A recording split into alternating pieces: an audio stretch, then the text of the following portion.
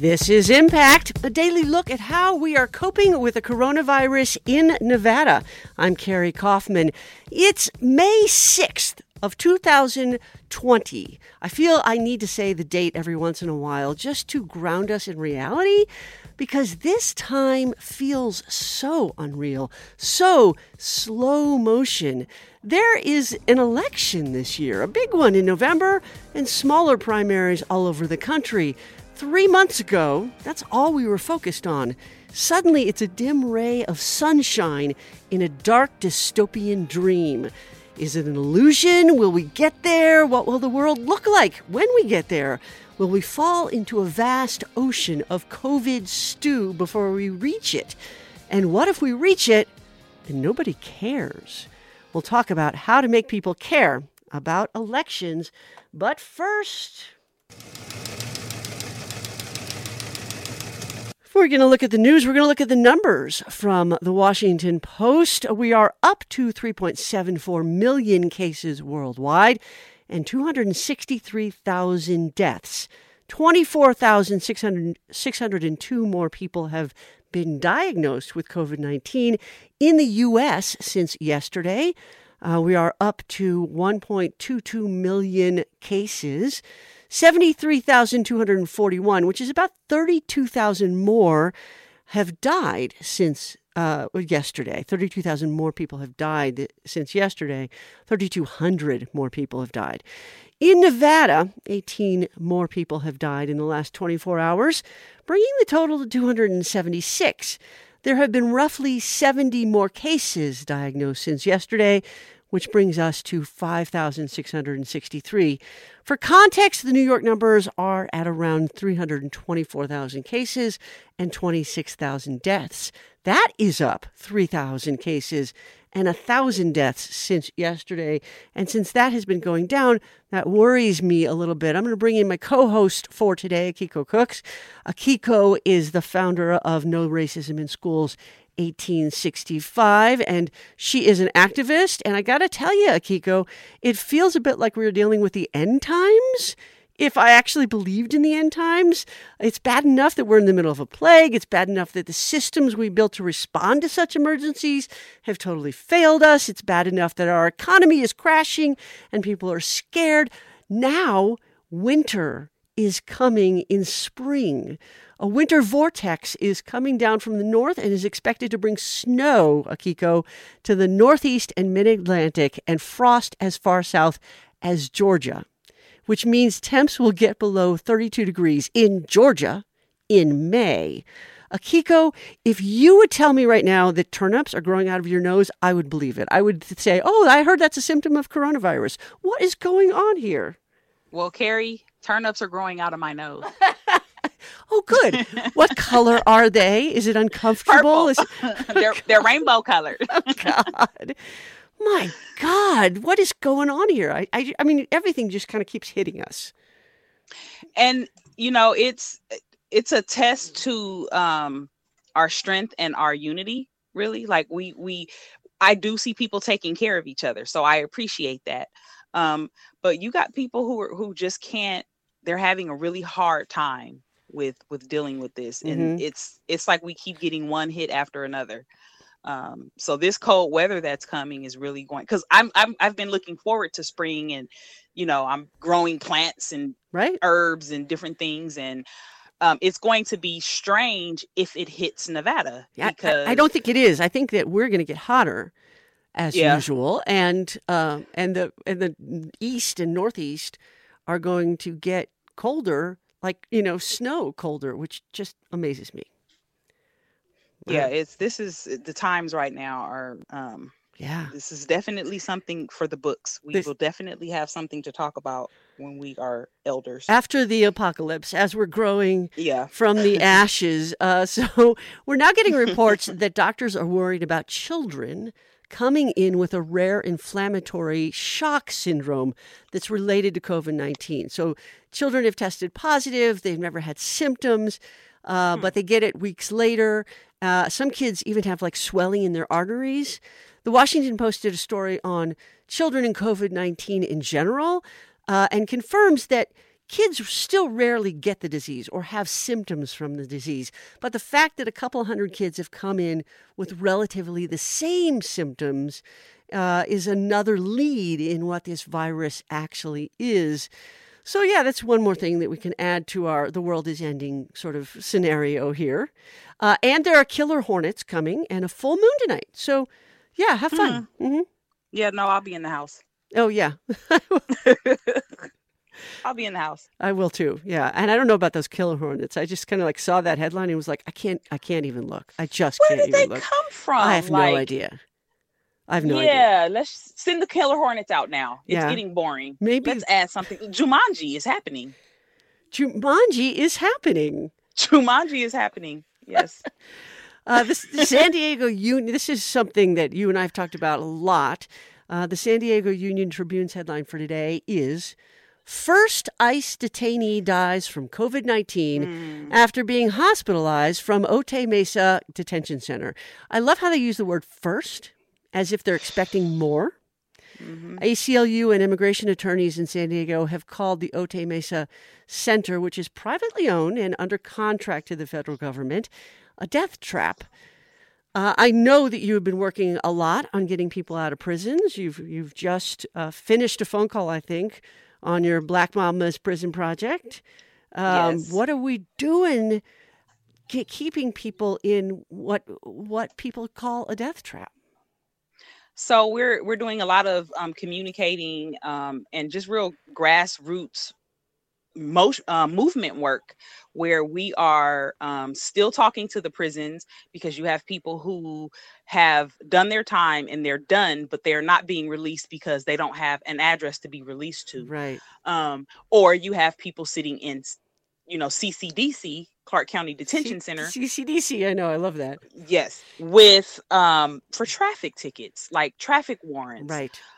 So we've definitely been pushing for them to continue to release these people. And then when we're talking about the Black Mama bailout, initially it was for Mother's Day. And so that was our because we do participatory defense calls every Wednesday, but now Mother's Day is coming. So we're literally looking for some moms to bail out. We're doing our $5 Friday fundraisers, so that we can bail and then do post-bail supportive services. So if that is housing, anything that they need, we're doing that. Right. So that's what we were just kind of planning. What is Mother's Day going to look like? And how are we going to make Mother's Day special for these mothers who are coming right out of jail? It sort of highlights the brokenness of our society here, that we have to keep people in overcrowded prisons and jails rather than find them a place to live. Right. And yeah. And we Mass Liberation are not going to wait for our system to do it. We are going to do it for them. And we're moving in a very Harriet Tubman sort of way, freeing our people and making sure that our people are okay and they get to where they need to get to. Okay. Good news on two fronts here. I like reporting some good news for a change. Alexandra Appleton of the Review-Journal wrote about a teacher, Kenneth Brown, who won the new High School Educator of the Year award. He teaches English and African American Studies at Sierra Vista High School. His colleagues surprised him with a video presentation last night. Great for him for winning this Teacher of the Year award. Also, Sierra Vista has an African American Studies class. Who knew? Right. No. Yeah. I think that's good. Learn something new every day. Yeah. You learn something new every day. I think I would like to find out what that is and have them maybe share it with us and maybe with some other high schools. And lest we not forget the stakes for this election, one of the stories I've read in many venues is that 3 Russian doctors have fallen, quote unquote, out of windows after they reported on safety issues within their hospitals. We are not in Russia, but the guy in charge sure does admire Russia's tactics. I'm just going to leave that right here. Yeah. Yeah. Okay. Yeah. Well. Okay. That's We're going to go right into the interview here. We've got 2 people that we are interviewing today. It is almost primary time. It's kind of crazy how inundated we are with phone calls and door-to-door canvassers and all that noise that comes out at election time. It's so confusing and Wait. There is no noise? You didn't realize people were actually running for office and that you would be voting? Huh. Come to think of it, this seems like a quieter election, but the primary election is coming next month. And candidates are running for all sorts of local, state, and national seats, including all 4 of our congresspeople in this state. What are candidates doing to get your attention? Today, we are talking to Lisa Mosley, who many of you heard last week because Lisa is going to be now a regular co-host on this program. But she is also somebody who advises people on elections. She runs election campaigns. She was the political director for Bernie Sanders here in Nevada. And we are also talking to Ed Gonzalez, who runs election campaigns on the other side of the aisle. He works for Republican candidates. Welcome, both of you. Thank you, Carrie. It's so good to be here again with you. Hello, Ed. Hello, Ed. Thank you, Carrie. Good to be here. We didn't have the button push, so I apologize if somebody said something and it was cut off. So I want to start here because I think this is the crux of what we are talking about in terms of both of your different sort of approaches to campaigning right now. I recognize there is fear about opening too soon. But the question that many are asking, when is too soon too late?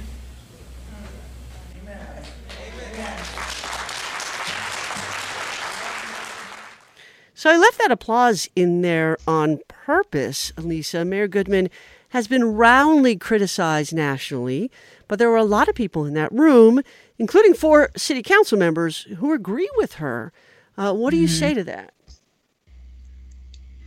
Regarding opening too soon? Well, yeah. I mean, I get what she's saying. We don't want to kill our economy. I get what she's saying, too. And I think to a degree, all of us are just ready to see our city opened up, if for no other reason than to go back to what we consider normal. I think this shutdown, this having to be in the home all the time or staying in the house and wearing masks if you're going out, those things are just uncomfortable for us. It is out of what we consider normal. And we live in Las Vegas. It is the tourist capital of the world, pretty much. It's where our revenue comes from. People work in those industries. It's one of the places where you can have a high school diploma and still make significant money every year to support yourself. Right. So everything that we have known as normal is being challenged. And so I think in addition to just wanting to see the economy going, people just want to feel normal again. People want to feel like, oh my God, I have the freedom to do what I want to do.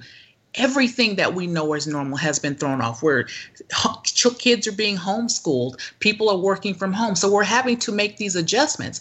And so it would be easier if we didn't have to make those adjustments, right?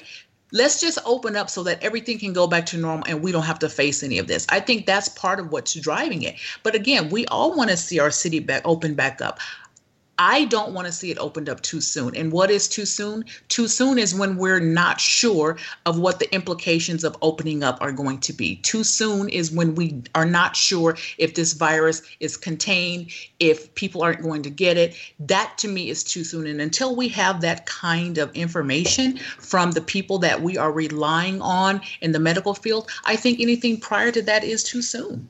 So I guess there's a balance here that we're looking at, a balance that spotlights this political, philosophical divide in this country, right, between the economy and those who have been left behind in the economy, between democratic capitalism and democratic socialism. What Goodman, I think, is saying is that if the economy fails, we will be in such utter poverty that we will die from other things and life might not even be worth living, right? What other people are saying is that government is there just for these kinds of circumstances. You want to take that, Lisa, and then we'll go to Ed. Sure. I mean, I'll add my 2 cents to that. We live in the United States of America, the greatest country in the world, that's some will say. Whether this economy and whether we will totally fail and not come back from this is something highly doubtful for me. We are resilient people. We are a resilient country. And though there may be some businesses and things that don't come back or may have to come back in a different way, I seriously doubt that if we're going to see the demise of our city, or we're going to see the demise of our country, I just don't think so. And I think it's government's job to step in these cases and make sure that people are okay. And I think to some degree we are seeing that happen. Would I like to see it more? Absolutely. I'd like to see policy in place that prevents this in the first place. Yeah. I mean, I worked for a candidate who was touting those kinds of policies. My position is that if we had these policies in place, if people made a living wage, if we had health care, if everyone had access to that, we would not be having to scramble to try to get people emergency aid as we are now seeing. So that's my position on that. And I think it's government's job to look at that. It's government's job to do what's right by all people, not just the people who are contributing to our campaigns, not just the people who are in alignment with our own values and our own belief, but to the people do right by the entire country and do right by everybody. Everyone wants to be able to take care of their family. Everyone wants to be able to live comfortably. That transcends political lines. It transcends religion. It transcends political ideology. Everybody wants to be able to do that. So I think with that in mind, that's where our country needs to be coming from. So, Ed, a lot of my social media, or a lot of social media that has passed by me, like on Twitter, asks the question, why do Republicans want to kill people? Which is kind of a joke and kind of not a joke. Talk to me about the Republican view of this virus and whether or not you agree with it. Yo, Ed? Well, I think some of the issues that I've seen, can you guys hear me? Yeah. I'm sorry. What the issues that I see, at least going on around, and I mean, and you're talking to voters and thing, and you're right, there's a partisan difference on this. Yeah. Is it's one thing to sit there and say, hey, if someone's making a living wage, well, we shut down the economy in its entirety. And I think the biggest thing that we've seen, at least on our side, is that we listen to CISLAC and we see, well, what's the plan? And we've seen 2 press conferences where we sort of don't really get much of an answer. Are we on phase 0? How many phases are there? It feels like we're on phase -3. With an economy shut down, it doesn't matter how much you're making, and people are struggling. I mean, I'm just talking from the human aspect. I mean, you're starting to see mental health issues. People are trying to figure out how to pay their bills. And it's not just, well, I don't need to pay rent. I don't need to pay mortgage. I got my stimulus check. I can't get my unemployment. And we're seeing those mental health issues that normally you don't hear Republicans talk about start coming up. People want to see a return to normalcy as much as they can. But I think people are starting to get concerned and fed up with some aspects of this. And they start wondering, well, is there a better way to deal with this? As opposed to saying, well, we're not trying to kill people. So I got to tell you, I got to jump in here, though, right? Because if we had had testing from the get-go and from the top, comprehensive testing and standards that were the same in every state, then we would know how many people had COVID-19, how many people have not had it, and we would be able to do contact tracing, and some people might be able to go back to work. But we haven't, and this is a failure from the top in many ways. So I get that it's frustrating. It is frustrating to tune into a CISLAC press conference and hear him say, we're starting phase 1 when we think that it's right to start phase 1, which is not a real concrete answer. But all the governors are having to scramble because the CDC, which is supposed to do this, has had its hands tied. So, comments on that? There are things that governors can do. And that's, I think, what's frustrating. But I think what it is that people were willing to, willing to stay home. Okay. Let's see how it is. But yeah, can you hear me? Yeah. No. Okay. So people were willing to stay home. They were willing to stay home. And this is what I talked to the average voter. And it's not just Republicans.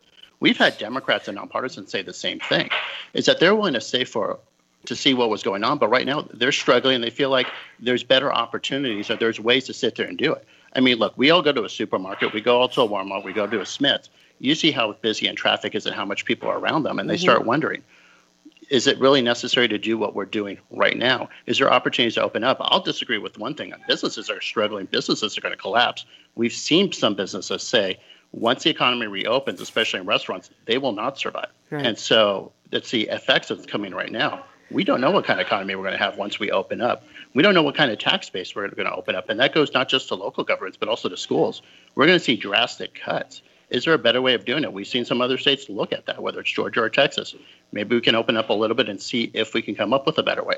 But I agree with one point. People want to return to normalcy, and they don't see a path right now to get there. Interesting. So I want to move to campaigning in the time of COVID. I think both of you are running campaigns right now. I'm not really sure. How is campaigning different when you can't send somebody out to a large gathering to shake people's hands? Lisa, you want to take that one? Sure. I've been participating in quite a few calls, so to speak, or webinars on just that topic, campaigning and during COVID-19. The backbone of campaigns, and Ed can testify to this also, is face-to-face contact. It's knocking on people's doors. It's introducing yourself personally and making those phone calls to people. Well, what do you do when a time when you actually cannot do that? I think social media is actually a really great tool. I was just speaking with a candidate today, advising her on some things that she could be doing that are low cost or nearly no cost, but that is going to get her the kind of visibility, at least some semblance of visibility, where she can get people to know who she is. Mm-hmm. Social media is one of the greatest tools I think ever invented. And unfortunately, I don't think we use it enough for these kinds of things. Campaigning, we're posting pictures of our food. We're posting pictures of our cat. We're posting pictures. But right now, it is one of the strongest tools that you can use, in addition to using some of the media, the platforms like WebEx or like even Skype. And what I'm advising candidates to do is you can still do phone banking, but I don't think anybody wants to hear from a candidate calling them and saying, hey, I'm running for this office. Can I count on your vote? People are hurting. Yeah. Everybody is hurting. This is nonpartisan. Republicans are hurting. Democrats, people are hurting.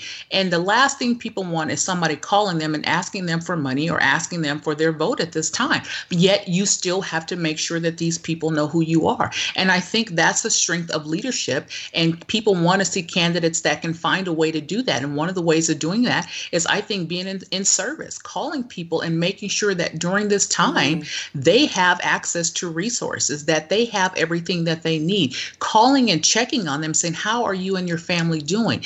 Do you need anything? I have a list of resources. I have A, B, and C available to you. Have you been able to apply for small business loans? Have you been able to apply for unemployment or whatever services those people need? People just like that personal contact. And though we're not able to do that face to face as much, you can still do that over the phone. So I'm advising candidates to take that approach, reach out to those people, do wellness checks with them. People will remember that come election time. I always say people don't always vote based on policy. We wish they did. Right. People vote on how you make them feel. People vote on whether they think you can be a strong leader in a time of crisis. This is a time of crisis. And I think for candidates across the board, it is a time to show what kind of leader you can actually be. Okay, Ed, I want you to take that, because I feel like Lisa is talking about incumbents.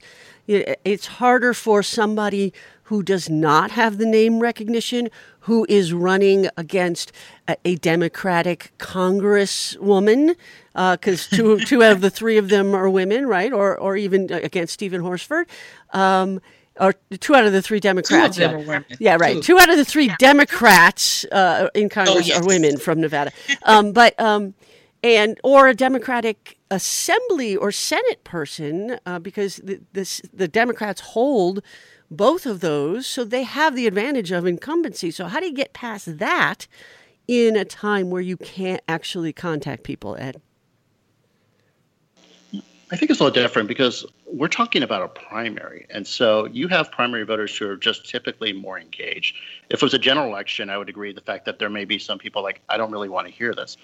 But because you have that, you have a whole older demographic. I mean, I'm running a federal race. So, as you guys are alluding to, I'm running for a Republican for Congress in CD3. And so you start thinking when COVID-19 started happening, okay, we start knocking on doors. and then suddenly Sisolak puts out the order, and then everyone's trying to figure out what they want to do. What we ended up doing initially was almost like the front porch strategy that you had in the 1800s. Instead of us going to the voters, you invited the voters coming back, and that's where you got some of the social media, and that's where you had the teletown halls. We were doing up to 3 Facebook Lives a week, just having people ask questions, where you'd have 100, 200, 300 people pop on for half an hour and saying, hey, where do you stand on this issue and what's going on stuff? And so there's plenty of low-cost opportunities onto it, but I think the big thing that we've noticed is that there is a difference based on party. Republicans seem to be a little bit more willing to pick up the phone, even possibly even talking to people, whether it's not necessarily canvassing, but, they're willing to engage you if you're into the neighborhood and things of that nature. And what we're also seeing, too, is that people are becoming more restless. They're going out more. They're starting to talk. I would just naturally assume that if I saw a senior like a week or two ago, they wouldn't want to come near me, but they approach us, even if I'm just dropping off some literature for somebody or putting up a yard sign and just finding out what's going on. And so there's some limited access to face-to-face conversations. And so to me, I think where it's tougher is that on federal, you usually have money at this point when filed and everything happened. But if you're a new assembly right person, if you're in an open seat, it's a little more difficult trying to figure out how you're going to do it. But it's a much smaller universe. In some of those seats, it's only a couple thousand voters you're really trying to reach. Mm-hmm. And so it makes it difficult. You might not be able to pay for mail. You might not be able to raise much money. But you still have opportunities to reach out to people. I mean, you just got to be really creative about it. But people are engaged to in a certain aspect in the primary universe. I think they're more concerned, and I know this probably lead to the next statement, of how to vote. There's a lot of confusion about how to vote. Right, yeah. So we're going to get to how to vote. I do want to follow up on Ed's point, which is that only about 1,000 people ever vote in primaries anyway. I'm exaggerating a little bit, but it's a really small number. So what's the difference now, Lisa? That's something that we as consultants have dealt with in this business every year. Every election cycle in primaries. I remember when you had the special election for city council when Cedric Creer was elected. Right. I think the Democratic primary, there was just a few hundred votes in that. That's something we deal with all the time. But I think what might be different now is, in this pandemic, people are looking at leadership as possibly failures. People are looking at the folks who are in office and saying, maybe they failed us. So I think it's an opportunity for newcomers and to people who are running against incumbents to really make a name for themselves. And if they're creative with their messaging and they're willing to call people and, just chat with people in the store, but you're also going to just have to be strategic about your targeting. You're not going to be able to talk to everybody. Right. Figuring out who specifically you need to be talking to and who those voters are, talking to those people and just trying to find out how are they feeling in this time and using that to create your messaging for them. And I think that, like I said, I think people are looking at leadership now and saying these people have failed us and feeling like they're not getting any direction and getting any leadership. So I think there are opportunities for people who are running against incumbents and people who are running for open seats to really make themselves and put themselves out front as the person to vote for. Interesting. So let's get to this mail-in ballots thing. Ed, there were 2 lawsuits against the state about, or the county about mail-in ballots. There was going to be just one voting center open and everything else was going to be mail-in. And the Democrats didn't like that, so they sued. They settled on that yesterday, I believe, because now there are going to be a few more voting centers open. And now the Republicans have filed a lawsuit saying, I'm not sure. We can't do mail-in. It's illegal to do mail-in voting at all. Talk to me about what that suit is about. Well, the biggest I'll start back at least with my history. I sit on the Henderson Charter Committee, and I've always voted against all mail-in ballot. There's opportunities for fraud. There's opportunities for mischief by having just an all mail-in ballot. I mean, you'll see situations like if I talk to Sandra Costco, League of Women Voters, she would state there's always concerns about absentee ballots. But I think what's coming up, at least with this lawsuits, is that one, I think both parties are trying to figure out if this is going to go into November, how we're going to have with those elections. But then number two, with that settlement with the county, I think the biggest concern that we have is ballot harvesting. And, that's illegal here in Nevada, which is the opportunity for a non-family member to take a ballot and collect it. It's Right. legal in a few states. But that leads to an opportunity to mischief. And I think in the Democratic suit also, they didn't want to validate signatures. They said that the election department had no expertise in that, which I thought was the most interesting because we sign. That's how we don't have voter ID in the state. That's how we do verification is Right. your signatures to verify who you are. And, we've had stuff. I mean, you've got a mayor of people trying to recall Mayor Goodman. We've had the recalls in the past about that. And if they don't have any ability, then we wouldn't have any ballot initiatives. We wouldn't have any recalls. They would just assume all signatures are valid. So I thought it was a strange argument. But I think for Republicans, the average Republican voter doesn't like mail-in ballots. They want to vote in person. And it's mostly, you'll see it along age lines too. They always have concerns about election integrity. And so it's interesting when you're seeing some of the Democratic points of saying we want more voting centers or areas to vote, where some Republicans, like the average Republican primary voter, may agree with them on that. And in some other aspects where the average Democrat might agree with Republicans on something. So it's a really weird what these lawsuits are doing. I mean, I do have concerns about the settlement because I think it was done behind closed doors and maybe an open meeting law violation. But it's really interesting what you're seeing some of these lawsuits and it's more of a political game that they're playing right now than trying to say, well, we really care about elections. Yeah. Okay. So I want to address this harvesting thing. So if it is illegal in Nevada, and it is pretty easy to spot if somebody brings in 80 ballots or even 10 ballots.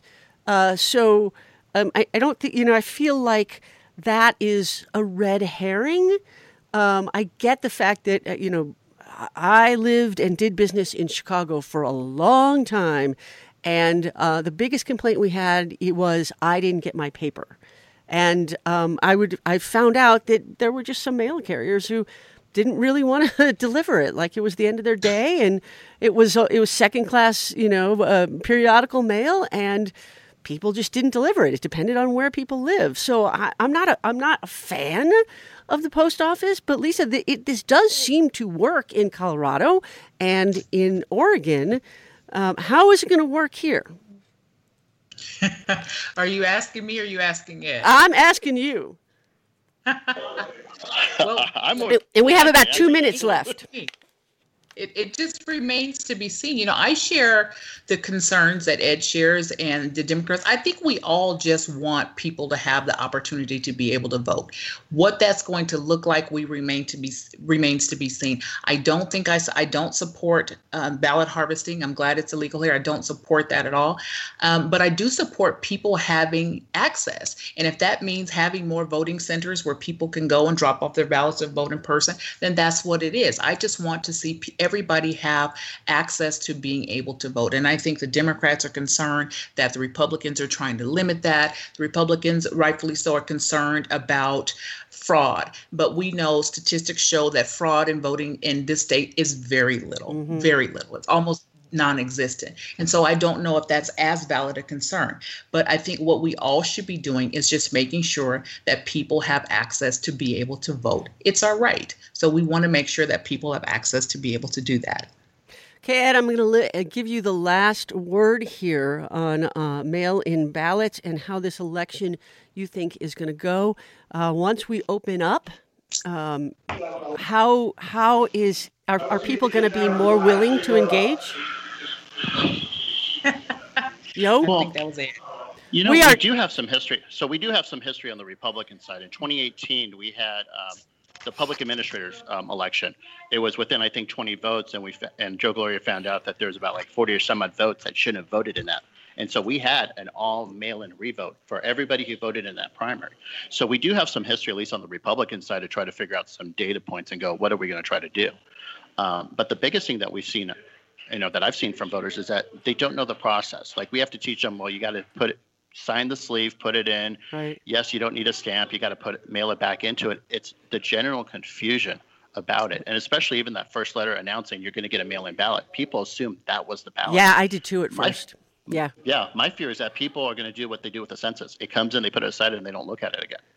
And so that's the difficult part of people who are going to vote are probably voting very early. Like it's the same way with people who vote on on early voting.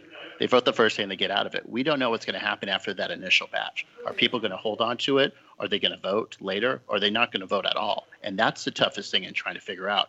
Is it going to be a low or a high turnout? Right. It typically should be higher if you're getting it, but I don't know if anybody's going to vote simply because they got a ballot.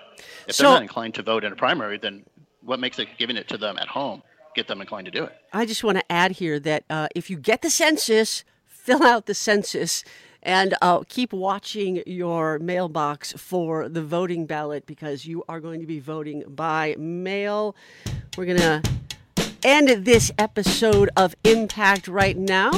Thank you to Akiko Cooks for co-hosting, and Elisa Mosley, who is now a regular co-host, and Ed Gonzalez for the interview.